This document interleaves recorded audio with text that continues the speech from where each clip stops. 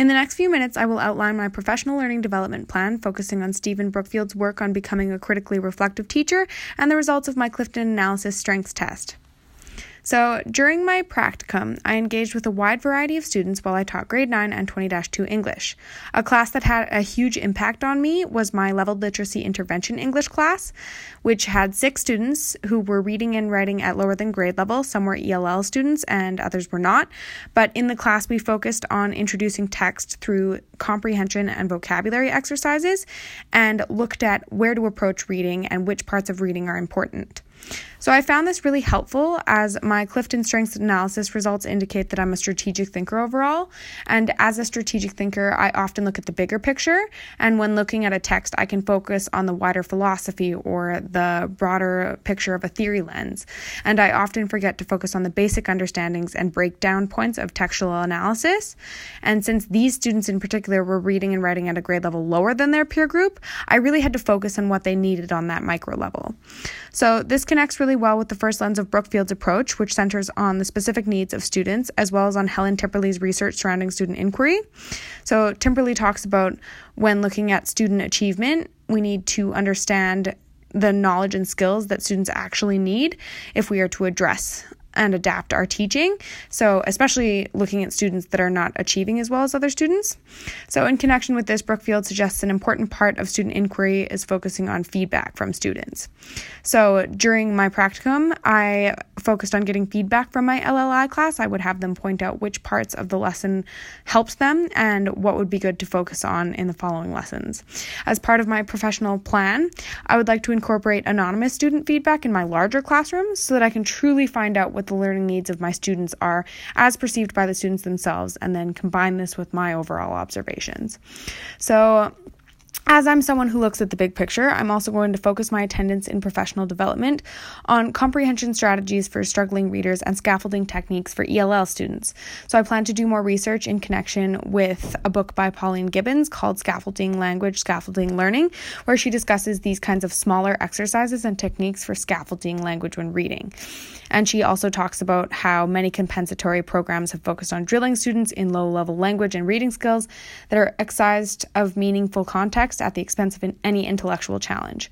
So I'm going to focus on finding this balance in my professional development. So the second lens that Brookfield discusses is the idea of colleagues' perceptions. So he talks about having a critical friend group to give you real and honest insight into your teaching methods. So as part of my plan going into my next field experience and the next few years of teaching, I plan to engage with the Facebook group I've set up with my peers in this program. So this has allowed us to share lesson plans, practice lessons, and ask advice of each other. And I found it extremely useful as I'm able to engage with different groups, including English specialists and other specialists, and this has helped me defamiliarize myself to my own lessons and provided me multiple perspectives. So it is in connection with Brookfield when he references the idea of needing to see yourself from unfamiliar angles. So for my first few years of teaching, I will also plan to join a teacher community group, hopefully at my school, involving teachers from multiple faculties. So I will either try to reach out to other members of the school and make an effort to find mentors and ask them if they would be willing to watch my lessons, have me watch theirs, and then maybe collaborate with them once a month on a lesson or something like that. So this connects to Helen Timperley's video on effective professional conversations, where she pinpoints the 3 areas that these kind of community learning groups can focus on and help facilitate. And this is focused feedback, solving problems of practice, and looking at evidence of student work and student results, and then unpacking what this means for a teacher's professional practice. So she talks about other things that can come from these types of groups, like resources, tools, and protocols, including expertise from learning leaders. So this would be going back to that whole idea of finding mentors. And then she also discusses these professional conversations and what they can help do for you. So I think that I saw a lot of what she's talking about within my school group. The teachers involved in the group would work through a lot of issues that the school particularly was focused on, like student racism was a problem. And with the materials that they looked at in English and social studies, they really had to focus on how they delivered information and the strategies for teaching those materials. as well as they gave each other feedback, shared strategies for assessment, and the more experienced teachers often helped newer teachers. So the third and fourth lenses of Brookfield's work are personal experiences and research theory. Both are extremely important. I'm going to focus on personal experiences.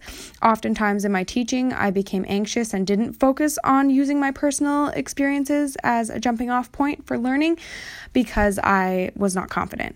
So I'm going to work on breaking some of those confidence barriers down so that I can be more vulnerable with my students and come from a place of actual personal experience. So I will be joining things like the Calgary Public Speaking Bootcamp group or something equivalent so that I can become more comfortable speaking and improvising in front of larger audiences, which I think will break down some barriers and help me be more authentic in my practice. And as a part of my long-term professional development plan, I also intend to join a specialist group as part of the ATA in English, and I hope this will fill in some of my knowledge gaps. I think this goes to the whole idea that Full and Hargraves discusses, which is the importance of both autonomous work and collective work and the coexistence of those things. So I want to be able to bring my own passion for the subject of English to my students in the ways that I have learned it, and then also combine that with the knowledge gained from a diverse group of teachers and volunteers dedicated to the subject. Thank you so much for listening.